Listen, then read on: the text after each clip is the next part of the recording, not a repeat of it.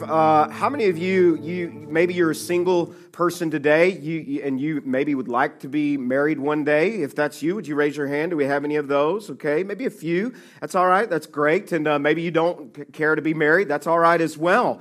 How many of you are married? Would you raise your hands? Raise your hands high. Okay, you guys are married. We got a lot of married folks in our church. A lot of single adults, wonderful single adults as well. And the Apostle Paul affirms singleness. I want you to know that. But we have a lot of married adults. Now, for those of you who are married adults, how many of you, I just want to get straight to it with you, cut to the quick. How many of you plan on committing adultery one day? Would you raise your hands? Anybody? Raise them up high. Anybody? Whew, I'm glad nobody did that, okay? That was just a little scary there for a few minutes. But my point is this, okay? We have a lot of married folks today. I'm going to be talking probably more to married folks, but what we're talking about here also applies for single folks here as well. But my point is this, is that we raised our hands. Yes, we're married. We're single folks. We're all of these different, kinds of things. But nobody raised their hand, praise the Lord, saying, I plan on wrecking my marriage and my family. I plan on messing that up. Nobody says anything like that, right? Because the reality is that most of us, that's not really in the plans. True, right? We don't really set out with this intention of destroying our family. We don't set out with this intention of messing our lives up because of some bad choices. We don't really do this. And yet, conservative studies would say whenever you talk about the issue, and I'm going to talk specifically at this moment about adultery. I'm not going to talk about sexual immorality, premarital sex, those kinds of things today. We'll talk about that on another week. But I want to talk about the issue of adultery, that conservative statistics would say this, that close to 50% of men will have some kind of inappropriate relationship outside of their marriage. Conservative studies would say this, that a growing number of women, that's becoming more something that is common for women. Men, obviously, it seems to be a higher statistic. I don't know how accurate those statistics are. I don't know, okay? All I know is that whenever I was doing research on this, those kind of numbers in that ballpark kept coming up. Here's the sad reality, is that numbers within the church were better, but not much. And that's kind of scary, right? And that's something to think about, right? Last year, there was a website that is completely dedicated to assisting people in adulterous relationships, that was hacked by computer hackers. Do you guys remember this last year sometime? It was hacked, and the client list came out public, and really just a lot of folks that were on that list lost their jobs. A lot of people, it messed their lives up because they were kind of exposed. Some of them were celebrities that were exposed. Some of them reality TV folks who were wholesome, supposedly, that were exposed in their adulterous relationships. And my point in this is that adultery has even become big business today. It's big business in our culture, and people have found a way to profit off of that. And it also revealed this, how serious of an issue this really is in our culture. It really is relevant to what God's Word is really relevant to problems that are happening. Yes, this was written several thousand years ago, but it's stuff that's still going on in our culture today. It's stuff that's really relevant. God's Word remains relevant to us today. God had something to say about the issue of adultery in Exodus chapter 20. It's just going to be up on the screen. You can look at it later if you want, but just quickly read it with me out loud. Let's say it out loud together. You shall not commit adultery. That one is pretty important, right? That one cracked the top 10. It's one of God's top 10, right? He said, you shall not commit adultery. It's an important thing to God. And as we learn more about the character and nature of God, what we learn is that God gave us some guidelines to live by, not to make your life a bad life. God gave us these kind of guidelines because He loves us and He wants us to live well, right? As a father wants a son to live well. And so He said, this is really important. And this is something, if God's going to say this in His Word, it's something that as a pastor, I need to be willing and have the courage enough to talk about with you. I need to be sure I'm teaching all of God's Word with you. It's something that we need to discuss, okay? The other reason I know that it needs to be discussed in our churches is good enough that God says it, but also this is that my own personal observation over the last 25 years of ministry has been this particular area, this particular struggle, and I'll call it what it is, even it's sin because God calls it sin. There have been multiple occasions where I have witnessed the devastation firsthand of families because someone made a terrible decision, someone made a choice, they went down a road that maybe they didn't think they were going to go down, they succumbed to sexual temptation in some kind of way. And here's the thing that's been crazy about this is I've witnessed this as a pastor, and I've kind of tried to help people dealing with the aftermath and trying to put out the fires, and which is just impossible once it starts going, as we're going to talk about today, right? It's impossible to fix all of that, okay? Now, God's grace is abundant, but here's something that I've discovered. You would think this would only be kind of younger folks who maybe don't have as much wisdom as older folks who have lived more and have more life experience. But I've seen couples who've been married over 30 years who all of a sudden have dealt with this particular issue. And I've seen pastors who have had problems with this, and it's wrecked their lives and wrecked their churches, as I'll share more about in a few moments. And I might be a bit naive here, but I happen to believe that for the most part, as I said a few moments ago, people don't just set out with the mindset of, you know what, today's the day I'm going to go ruin my life. Today's the day that I can't wait to destroy and bring hurt upon all of those in my family. Or today's the day that I'm going to wreck my career because of sexual immorality. Nobody really wakes up saying, you know what, I think I'll commit adultery today. I mean, that's not typically how it happens, okay? That's not typically, I mean, there may be some people that kind of think along those lines, but that's not typical.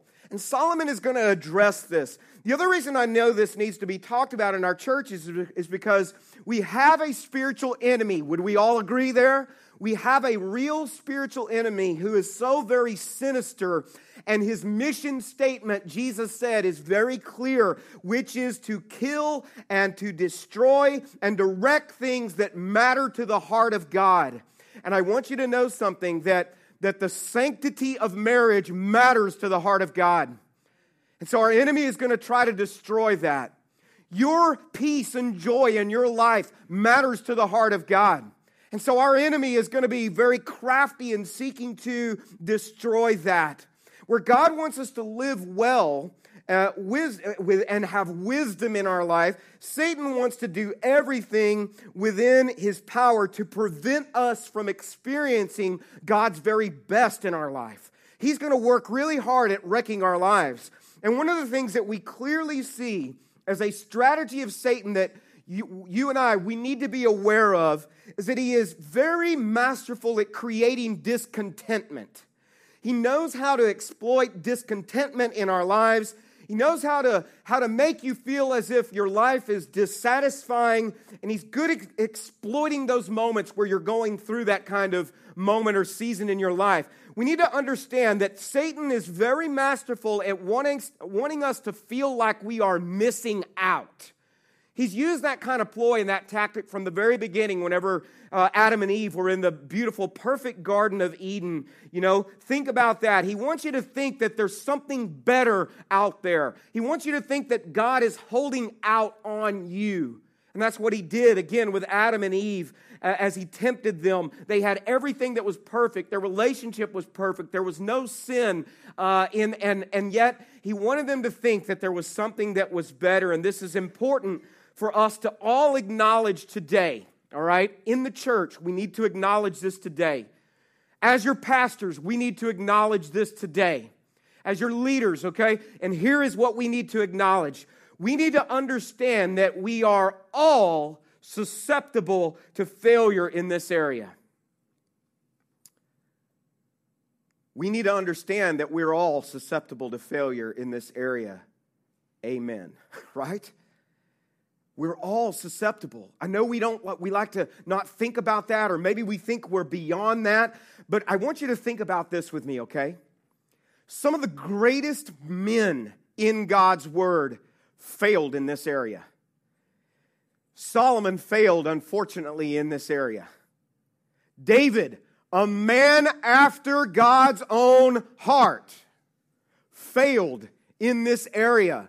David was pouring into his son Solomon, trying to teach his son about this. Solomon was now trying to teach his son about this. Samson, another great man of God, failed in this area. And what that should do for us is it should cause us, and it certainly causes me to think about these guys who were certainly, I would say, certainly better men. I mean, they made the book. I'm not in there, right? If these guys can mess up, should we not also be on guard? We need to be on guard. We need to really carefully, live our lives when it comes to this specific area, right? And this, I've watched this take down good people, I believe, who are good people who let their guard down. And then the next thing you know, they were entangled in such a mess. And so we have to be vigilant. So much of Proverbs deals with this issue of wisdom regarding our choices whenever it comes to our sexual lives. We'll look at some of that wisdom today. And remember, he wrote these with the instruction to a son. He wants to live well. So in chapter 5, he's going to start talking very directly. And that's something for us as parents to take note of. That it's important that we talk with our kids about this. This is a father modeling this for us. He's going to talk about sexual temptation. He's going to talk about the consequences and how that affects living well. Now, as a preface, as we read this, I want to say this, that this is not meant as a negative slight on women or to say that women are the source of the problem. That is not what Solomon is doing here, and that is not what he's saying. In fact, when Solomon would talk about wisdom, as I said in week 1, he would often personify it with a feminine slant, right? He would often speak of it in that nature. In Proverbs chapter 31, he talks about the impact of a godly woman. So there is a value of women in this. This is not a degrading of women. This is not saying the woman is the problem, okay? When you hear the seductress, as we talk about the seductress, you should know that sexual immorality and sinfulness itself is the temptress. Okay? That is the tempter for us. It's the temptress. Solomon wants us to live well, and he's providing his son a scenario that would relate to his son. So obviously he's going to use a female, okay, at this particular junction as he's talking with his son. So he's going to begin talking to him about avoiding the snares of sexual immorality. And over again, when he talks about this kind of problem, he's going to talk about traps. He's going to talk about snares. He's going to talk about kind of a guy that was wandering and not really paying attention, and then he ends up in trouble. So let's jump right in. Avoiding the snares of sexual immorality starts by recognizing the power of the seduction, that it's powerful. And so in chapter 5, verse 1, he's going to say to his son, "My son, pay attention to my wisdom. Listen carefully to my wise counsel. Then you will show discernment, and your lips will express what you've learned. For the lips of an immoral woman are as sweet as honey, and her mouth or her speech." She's good at talking to you. She's good at luring you. It is smoother than oil, okay? What Solomon is saying here is that this young man is very likely at some point, someday, either as a single person who's trying to live his life or her life in a pure sense and follow God's prescription for sex in marriage. He's saying this, along with the fact that as a married person, there will likely at some point be a time where you are looking out and find perhaps something that in your mind you think is more appealing than what God has already blessed you with. He's saying, son, at some point, you're perhaps going to think that you're missing out. You're perhaps going to think that, your spiritual enemy maybe has something better to offer you. You probably won't even be thinking in terms of your spiritual enemy. You may have some thoughts like this. Well, I kind of thought that whenever I got married that our sex life was going to be better. or I thought that there was going to be better here, or whatever, or maybe it was going to be a little more exciting. There would be a little more passion. It'd be more like you see in the movies, or whatever. Maybe more variety. But the reality is that, and I'm talking as a person who's struggling with this, right?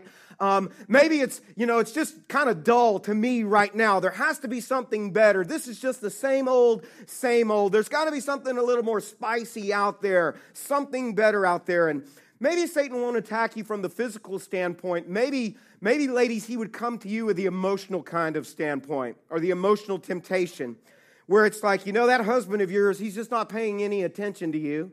He doesn't really listen to you very much. You guys, in fact, you hardly ever talk. When you do, it's really kind of about nothing. There has to be someone out there that, girl, if they saw all this, they'd want that, And when you finally come across and find Mr. McDreamy, when you find him out there, you know what he's going to do? He's going to listen to you. And then when he's done listening, he's going to listen more. And when he's finished listening, you can just cuddle. And you're going to cuddle, and there never will be any cross words. There'll never be any problems. He'll never leave the toilet seat up. He won't leave his socks on the floor. Everything's going to be perfect. And Solomon is saying, son, you have to realize that the seduction is very alluring. The seduction is very real. It's dangerous. You have to recognize that it does look good initially. It is very tempting. You are not going to be tempted with things that are unappealing. You're going to be tempted with things that appeal to your flesh, and you still have a flesh even as a believer. Your flesh is going to be tempted. Temptation, he's saying, is a smooth talker. The look is attractive, right? The touch is enticing. The lure is exhilarating. He's saying, son, you have to stop and recognize it for what it really is. And to do that, a wise person will recognize the seduction. Now, many will recognize the seduction, but won't have wisdom to take action, proper action, and instead, they'll go down that road anyway, thinking that they are above failure in that area.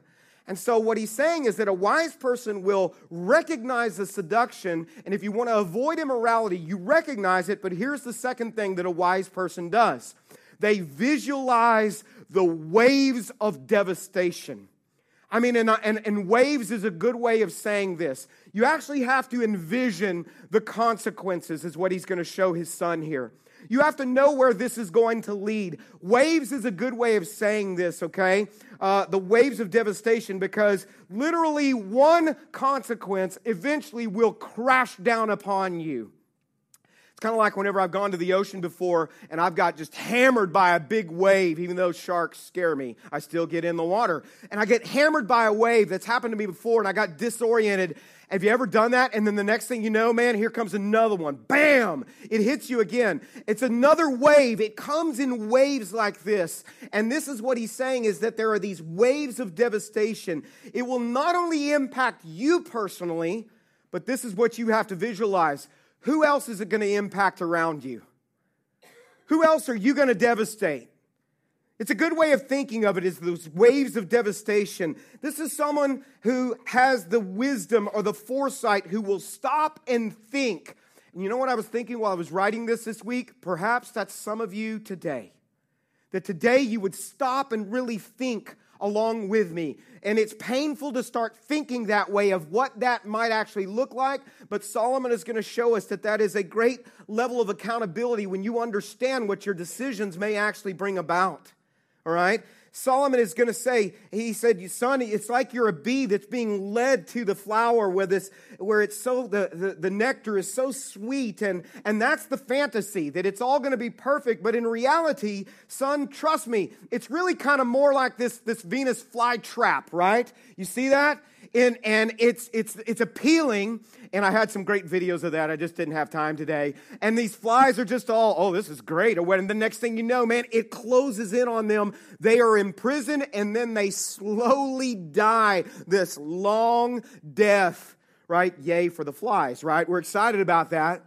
But here's what the nectar is appealing, but what he's saying is the game is rigged against you.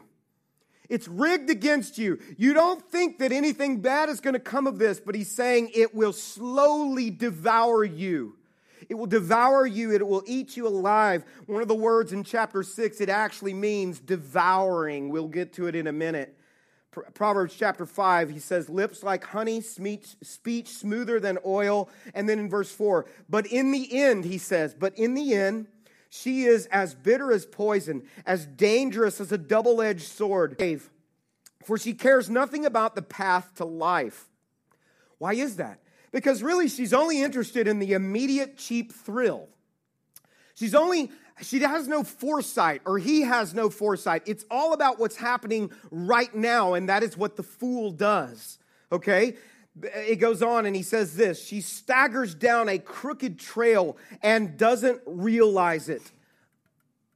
It's a little humid, sorry.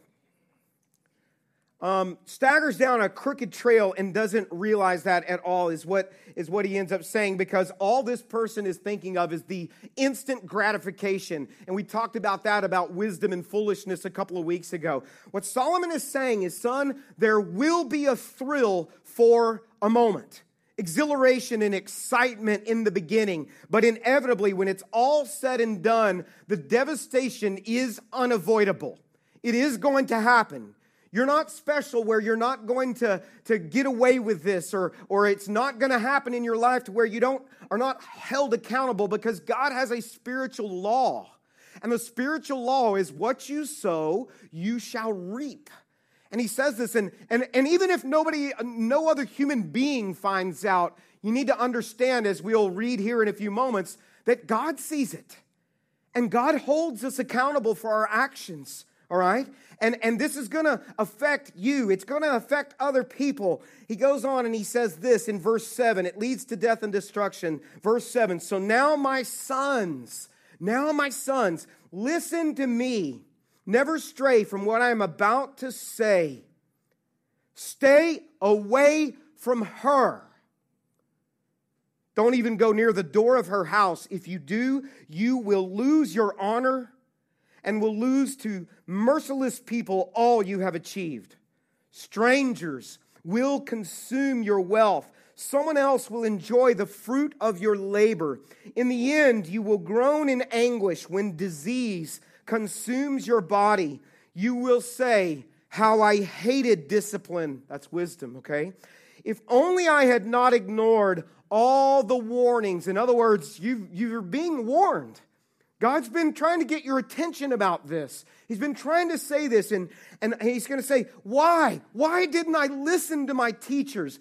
Why didn't I pay attention to my instructors? I have come to the brink of utter ruin, and now I must face public disgrace. He's trying to bring reality to the fantasy. Because what we'll often do is we'll be caught up in the fantasy and we'll stay in the fantasy world. And Solomon says a wise person will realize that the fantasy, here is what the reality is. You very likely can end up financially broken. He's going to talk about this in the next few verses and in chapter 6. You'll end up emotionally broken. You can end up relationally broken. In some cases, even physically broken, as disease, is a possibility for those who engage in this. I mean, he's saying, son, does this sound like a lot of fun? Initially, he says, it sounds great. It's smoother than oil. It looks good. It's so tempting. But he's going to bring this up in another way where he speaks of wisdom's value in our life and protecting us from this horrible decision that can ruin our lives. Flip the page, go to Proverbs chapter 6. Let's look in verses 24. And I want to read this passage to you, verse 24. It says, that is wisdom, what we're talking about today, will keep you from the immoral woman, from the smooth tongue of the promiscuous woman. Don't lust for her beauty. Don't let her coy glances seduce you, is what he says. There's the power of the seduction. He's echoing this again in chapter 6. Now, here is your foresight. Here is your visualization of the depth of devastation. You see, he brings the power of the seduction, and then he's going to start talking about reality rather than fantasy. For a prostitute will bring you to poverty, but sleeping with another man's wife will cost you your life. By the way, in the Old Testament, that was a reality, because if you were caught in adultery in the Old Testament, what did they do?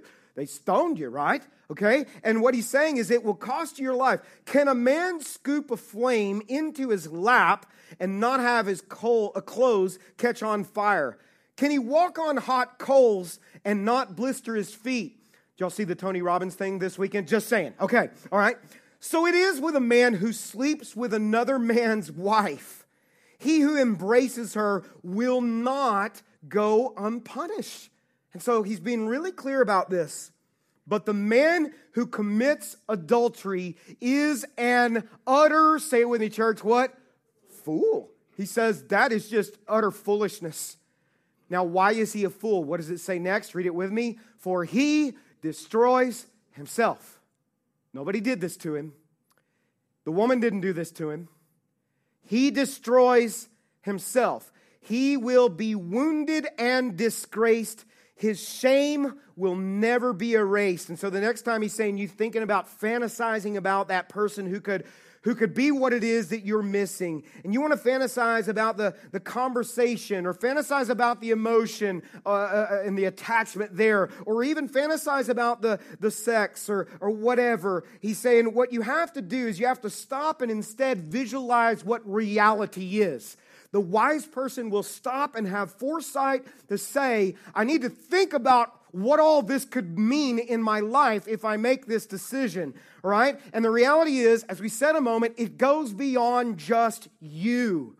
It goes beyond just you and the person that you cheat with. Solomon is saying, son, take a step back, think about this. And I want to just interject this. This is a really sensitive area for me, okay, personally. It's a sensitive area because I have been a part, and I've shared this with our church before, but I've been a part of 2 churches where this kind of scenario took down the man who was the pastor. And I have to say that it's embarrassing for me to say that to you. And we're going to Montreal to talk to church planners this week, and we're going to talk to them about this very thing, part of this. And it's embarrassing to bring that up, but I have been a part of 2 churches where this scenario of adultery took down the man who was the leader of that church. Praise God, that's not something that has been experienced in EBC in the leadership. And you keep praying for your pastors and for wisdom and godliness in these areas. But I saw the devastation of when that happened. I saw it firsthand as someone who was on staff at those churches. I saw it not only just the devastation that happened with their wife, but I also saw it because one of their sons was one of my best friends. And I saw what it did to him. And I saw how it wrecked him. And I saw how it messed him up and how he still battles with it even today as we are still close friends. I saw hundreds of families hurt and walk away from their church. Sadly, just in many cases, some of them walking away from their faith, completely disappointed and very disillusioned with the church as a whole. I remember myself, okay, and the personal effect that it had upon me as I looked up to this particular individual, and there were 2 times that I saw this, right? And how questions were now raised in my mind about all the things that I'd heard those men say when they were in the pulpit. And now anytime I thought about things that they said, I wondered, was there any truth to that? Was there any integrity in what was being spoken about that, right? Was all of it just a bunch of junk? And I saw the pain that it caused so many people around. And one of the things that God taught me and has taught me in the midst of me going through some of that and being involved in churches where that was a problem, right, with a person who was in a place of leadership, is that God has taught me, and you keep praying for me, to have wisdom in the sense of being able to visualize what the devastation, because I've seen it, visualize what it really looks like, what it really does to people. The depths and the waves of the devastation, the consequences that accompany those kinds of actions. And let me say, as I said a moment ago, I never want to stand before you and say that I'm above making a mistake in that area. You need to be praying for your pastors because we certainly have a target on our back where the enemy knows that this is an area that where he wants to take good men and women down because he wants to bring shame into the ministry and shame the name of Jesus Christ before the world. And so again, as I said, if David can have a failure, then we need to stand guard. Paul said this, let those of you who think you stand take heed lest you fall. Okay, so even Paul recognized you have to constantly stay on guard. You have to constantly be guarding against your flesh that looks to be appeased. And so I've painfully, one of the ways that I hold myself accountable is that I've painfully looked ahead at what a failure like that may look like in my life. And let me tell you what I've seen. I've imagined in my mind what would happen if I betrayed my covenant vows that I made with my wife Hope before God and before my family and before many who are also in my life. As I covenanted with God and I made a promise to God to be faithful to her for all of our lives. And let me just tell you, what I can imagine is really only the tip of the iceberg. What I can imagine doesn't even really touch it all. But here are some things that would happen. I've shared this before, but I just want to bring it up again. First of all, I would drag God's name through the mud. I would drag the name of Jesus Christ, the one who suffered and died for me, who paid for my life with his blood, who took my beating, who took my sin upon him. I would drag his name through the mud. I one day would stand before him. And I would have to give an account of my actions. That would be the very worst moment in my eternity, to have to stand before him and explain my actions there. And this is the most sobering thought, and it's the most accountable thought that I have. But next, I would devastate thousands of people, not just people in our church, but people that I grew up with, people that I went to high school with, that even though they didn't agree with maybe my convictions, that they admire me for, and they know that I'm serious about my faith. And now they would look at that and see that maybe I wasn't a man of integrity like I tried to live before them when my final 2 years in high school when Jesus was changing my life. And so I would impact those folks as they would certainly find out about that and be like, man, see that guy, well, he never was really real. He didn't really live by what he said he believed in. It would impact people that God has given me the privilege of having in my life before I ever became the pastor of Eagles View. I was a youth pastor before that. I was a young married adult minister before that. I poured into people's lives in those places. Some of the students that were in my youth ministry are now in the ministry today. One of them works at the Village Church over in Fort Worth. One of them is a hospital chaplain. I mean, I'm excited to say those kinds of things. One of them is a youth minister here in our community at Lighthouse Fellowship. I love that I've had an impact on some people in that kind of way, right? But now they would be embarrassed to say that I was a pastor in their life. They would be embarrassed and maybe perhaps in some cases not only be embarrassed, but they may even kind of be like I was at that one point. Was what this guy saying, was it true? Was he always like this? Was he deceiving me all along the way? You know, I know that there would be people who would say, you know, I'm out. I'm leaving the church. I'm leaving the faith in some cases, and I don't mean that to be arrogant, like I have that much impact on people. You say, how do you know that would happen? Because here's what I want to tell you. I've seen it happen. It happened in the churches that I was at. I still know individuals who have said, I will never walk back in the doors of another church. And it breaks my heart today to know that is still the case. And it was 20 years ago that this happened. And I'm like, wow, that is the devastation, the waves of devastation, you know.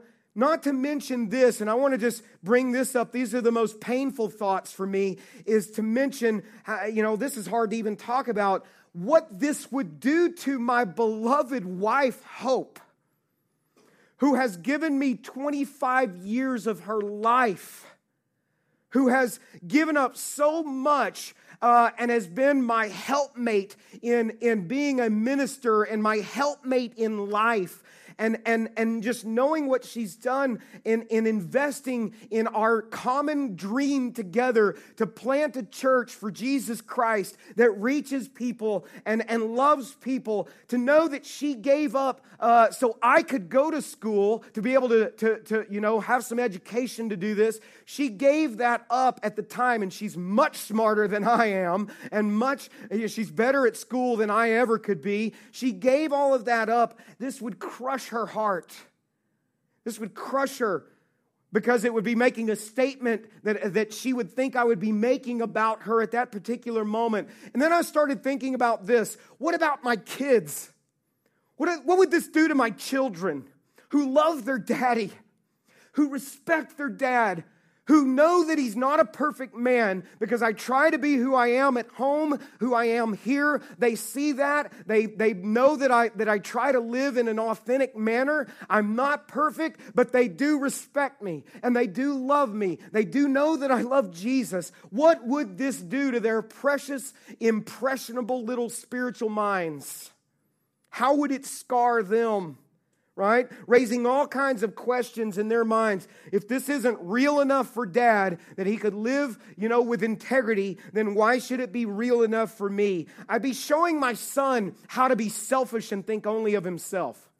I'd be showing my daughter that, hey, you know what? Even good men that love Jesus, I would be showing them that they can't ever be trusted. You see how the waves of destruction just keep going and going and going. And it's like you have no control over the consequences. I'd lose my job, and rightfully so. I'd put my family's financial well-being in jeopardy. We'd probably have to move our church. Now, we have set it up in such a way that it would not fail, because we've set it up to where it's not all about me, because I saw other churches where it was all about one personality. And when that personality fell, the church was wrecked. Now, I do want to say this. It would give our church a black eye. A black eye that would take some time to recover from. I've seen the churches that this happened in that some 20 years later have still not recovered. They've not recovered financially. They've not recovered with their standing within the community. Do you see how it just keeps going and going? All that I'd worked for and sweated for and toiled for and cried for and scratched and clawed during the lean times, gone. In a few moments of pleasure. Not to mention the shame and the embarrassment that I'd have to live with. I couldn't go to the store without wanting to duck and hide because of people talking about me behind my back and snickering and people being angry with me. Again, I've seen all of this. I have to envision this. Solomon is saying, son, envision where this is going to take you. Be wise enough to stop and to see what this is going to lead to in your life. For 45 years, I've been giving my life to the Lord in these areas, trying to lead a church, I haven't been leading a church for 45 years, but I've been trying to love the Lord, right? And in just a few selfish moments, I could give it all away. Now, this is what God, through Solomon, is trying to get through to you and to me today, is to look ahead, visualize the devastation. And I have to tell you, it is not fun to think about or talk about. When I thought about it this week, I sat in my office at home, and I sat there by myself, and I thought about my wife, and I thought about my kids, and I wept. And I hadn't even done anything. And I thought, I cannot imagine me doing this to my family. What this would do. I thought about you and what that would say, right? I thought about this, and when Solomon's saying, you got to think now. You got to envision this now. There's an accountability with this. When you count the cost up front, it is a level of accountability, All right? What I want you to think about, all right, is that you got to think about how it affects you. It affects other people. And here's one other aspect I want to bring up with you today. If you are a person who is susceptible to pornography, I want to say a word about this today, okay? By the way, I don't have time to get into the statistics about those in the church who struggle with pornography, but let me just say this about it. It's very real, okay? And we don't need to put our head in the sand about this. A lot of people are struggling with this. It's so prevalent. It's so much in our faces every single day. It's a very real problem for people who are believers, and we need to acknowledge this. Jesus said that it's not only the physical act of adultery that God forbids, but Jesus said it's a sin of the heart. It's a sin of the mind, okay? And it does damage. And we often think of pornography as a victimless vice. We think of it as a victimless kind of vice, a harmless sin where nobody gets hurt. Well, it's just me, and I'm just kind of looking in anonymity. But here's what I want you to hear today. It is not victimless. It is not a victimless vice. Yes, there are those who choose to get into the industry there, but we also need to understand that there are many who are forced into that industry through human trafficking. They are forced into it. This is growing at an epidemic rate in our world today through a proliferation of the internet, because there's such a high demand through the perversity. And so here's what I want to say is that if you're engaging in pornography and you're clicking, on certain websites and going to certain places, then you are perhaps, and I would even say it this way, unwittingly, you may not even realize this, but unwittingly contributing to the growing human trafficking epidemic. You are creating more demand. You're creating demand, which fuels the fire for human traffickers to go after more victims.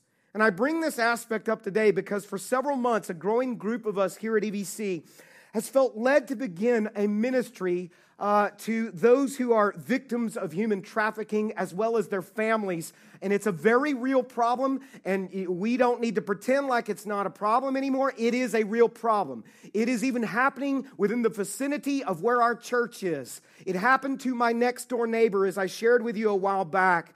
So I'm bringing this up today. A new ministry is being started, even today, with you today hearing about this. It's a ministry that those who are a part of the ministry, we've given it the name Ransomed. And the snares of immorality does not just destroy your life, all right, but it destroys others. It destroys the lives of those who are innocent, who are being trafficked by traffickers in this particular area. In essence, many of them, millions of them, are being held in slavery against their will. They are being held in slavery due to, again, the internet, due to the fact that many of us are uncomfortable of talking about this, due to the fact that some of us just have our head in the sand, and some of us are just flat out unaware. We don't know that this is a reality that's happening. But this industry is growing at an epic rate. I shared a few weeks ago that my next door neighbor, her teenage daughter became a trafficking victim. This is right here in Saginaw. My next door neighbor, many who are experts in this particular area have said, and law enforcement experts have said and have declared Texas as the epicenter for North America, particularly the DFW and Houston area. Houston because of the ports, DFW because of its centrality to the rest of the country, okay? And here's what I want to say. I can't ignore this problem anymore.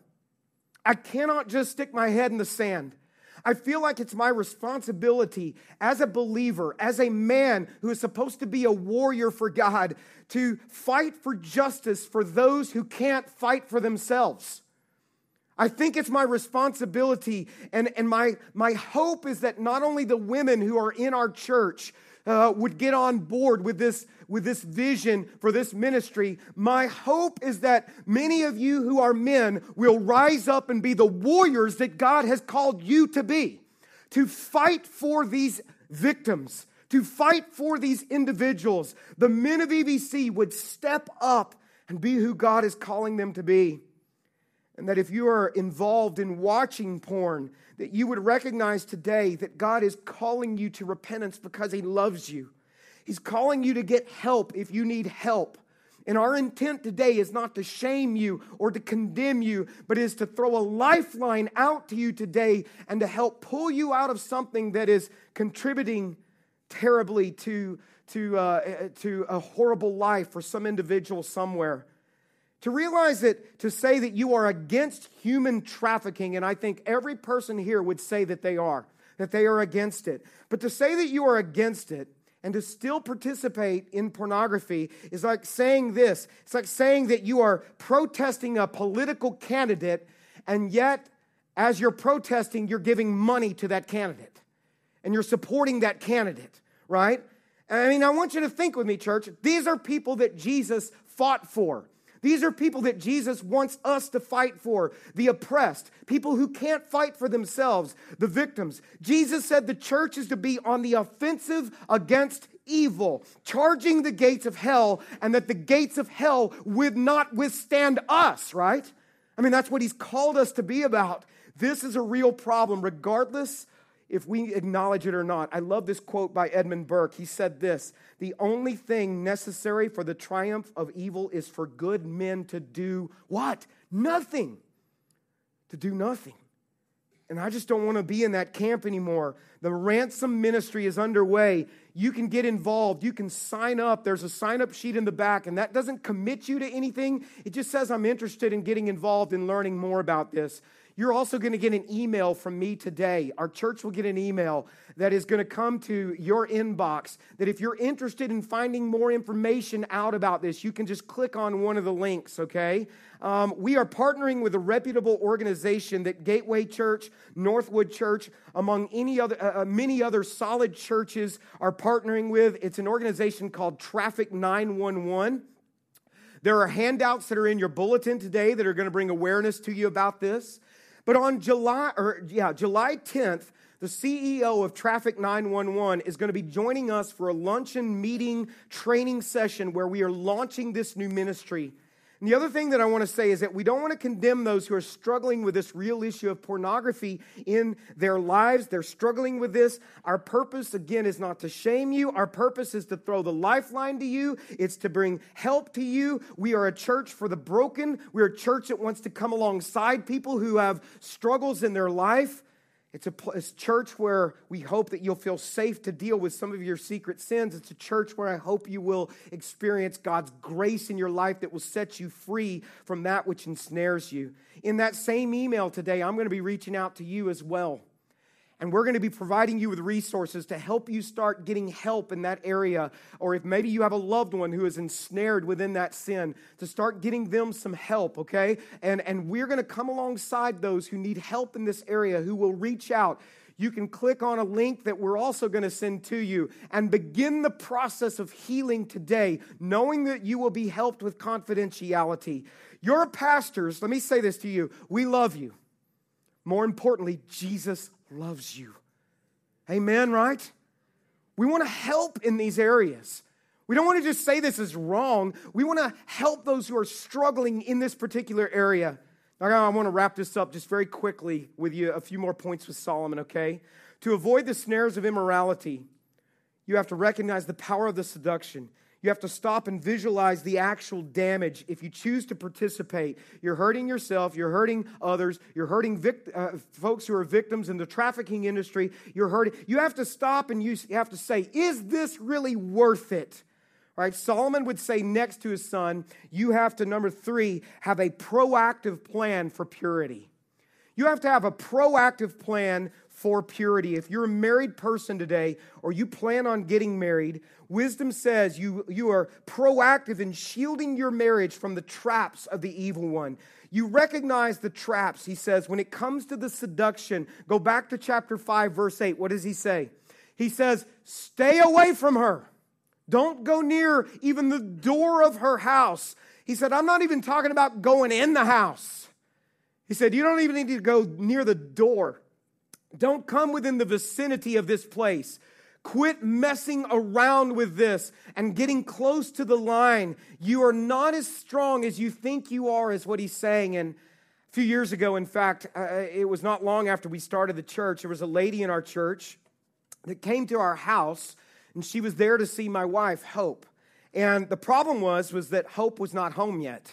And I was there by myself. My kids were not there either. And so I was already there, and I already had an action plan in place that I had developed preemptively, again, because of what I'd gone through at the other churches and what I saw.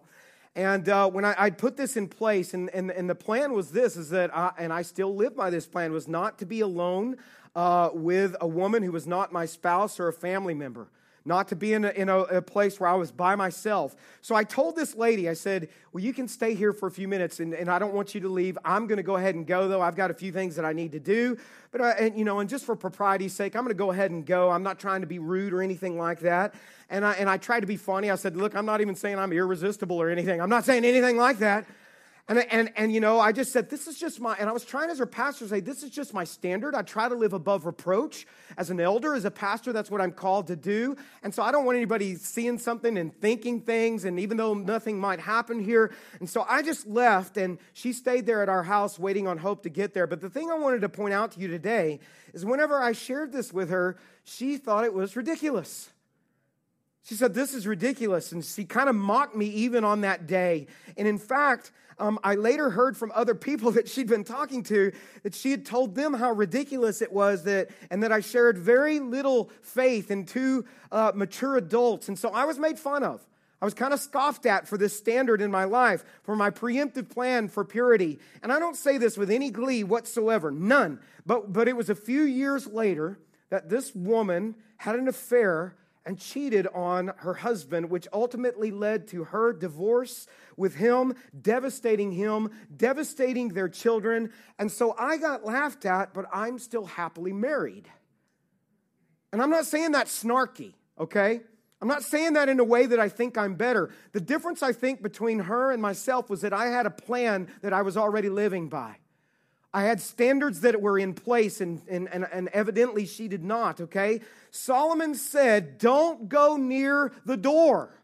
Don't put yourself in the position of this place where it's inappropriate. We've got to change this line of thinking that it's not just physical inappropriateness. That's not only the line. Often when you get there, it certainly is too late, but many times you've crossed even before that line. You know, again, I would remind you, no one wakes up today saying, I think I'll be an adulterer today. You don't do that. He's saying you have to be careful. You have to have a plan. You have to determine clear boundaries. Let me give you real quick. Write these things down very quickly. I don't have time to expound on these. But here is a plan for those who are married. Just a plan just to kind of put in place. And it may seem extreme, but I'd say the numbers regarding adultery are pretty extreme. Okay? But here's some things that you might put in place. Never be alone with the opposite sex. That's not your spouse, right? Okay? Or maybe your daughter or your mother or a member of your family. Never discuss your marriage problems with the opposite sex.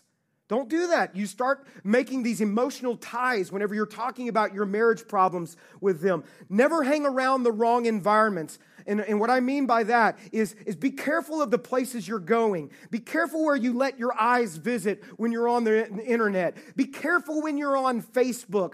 I have already seen in our church 2 times already within the last few years, a married person got kind of connected with their old high school flame or whatever, left their family, left them to go be with that. I've seen it happen twice in our church. It's real. It's happening. You got to be careful with these kinds of things. And by the way, both of those relationships that they went to go have, they've already fizzled out, okay? And always have accountability. Always have some kind of accountability. Someone who will look you in the eye regularly, consistently, say, how are you doing with God? How are you doing with this? What's your thought life like? Get in a life transformation group where you can be real with each other about the struggles. Here's another one. This is really important. And always water your own grass. Always water your own grass. We're so inclined to think the grass is greener elsewhere. What I'm learning, man, the grass is greenest where it's getting plenty of attention and water. Water your own grass. You know, the people with the best yards on my street are the ones that work at it. And it takes 2 people working at it. 2 that are giving attention to it. 2 that are working on the marriage, not just expecting that it's going to happen. All right, here's the 4th and final thing. I got to quit, okay? Fourth thing is, if you want to avoid sexual immorality, you must intentionally invest in your own marriage. Intentionally invest. Solomon's going to say to his young son, he's trying to influence, he's going to say, look, son, Daddy's not trying to tell you that sex is bad. He's not trying to tell you sex is wrong. In fact, son, it's awesome when it's done God's way. It's a gift that God has created by God for a husband and a wife. He's not trying to sexually frustrate this young man. He's trying to give him a solution for his drive. God's given you this drive. Now, this is where it's to be fulfilled. In the context of marriage between a husband and a wife. Just very quickly, okay, and let's pray. He says in chapter 5, verse 15, drink water from your own well. Share your love only with your wife. Why spill the water of your springs in the streets, having sex with just anyone? You should reserve it for yourselves. Never share it with strangers. He's saying, son, this is sacred. Son, this is a gift of pleasure. It's a gift of satisfaction that God gives you and your wife, okay? Verse 18, let your wife be a fountain of blessing for you. Rejoice in the wife of your youth. She is a loving deer, a graceful doe. Let her breast satisfy you always. May you always be, what's the word? Captivated. Captivated by her love. And you may be thinking as you're blushing, I can't believe he read that from the pulpit. Listen, God is showing us here is that God designs and approves sexual joy and gratification within the marriage. Amen, right? And in fact, he's showing us is that when there is sexual fulfillment within the marriage with two people who are being selfless in their relationship, intentionally seeking to satisfy their spouse, that is a great protector against infidelity. It's a great protector. Solomon is saying married couples need to be intimate regularly and with intention. By the way, Paul also talks about this in 1 Corinthians chapter 7. He's saying, men, your wife is like a deer. How many of you are hunters? Deer hunters? Okay. You know, as a deer hunter, you don't go, hey, deer, come here, deer. The deer's going to run off, right? That's not how you do that, right? That's a whole other message another time, okay? But he said, be satisfied with her. It's captivated with her. Why be captivated, my son, by an immoral woman or fondle the breast of a promiscuous woman? The word captivated there literally means devoured. Devoured. For the Lord sees clearly what a man does, examining every path he takes. An evil man is held captive by his own sins. They are ropes that catch and hold him. He will die for lack of self-control. He will be lost because of his great foolishness.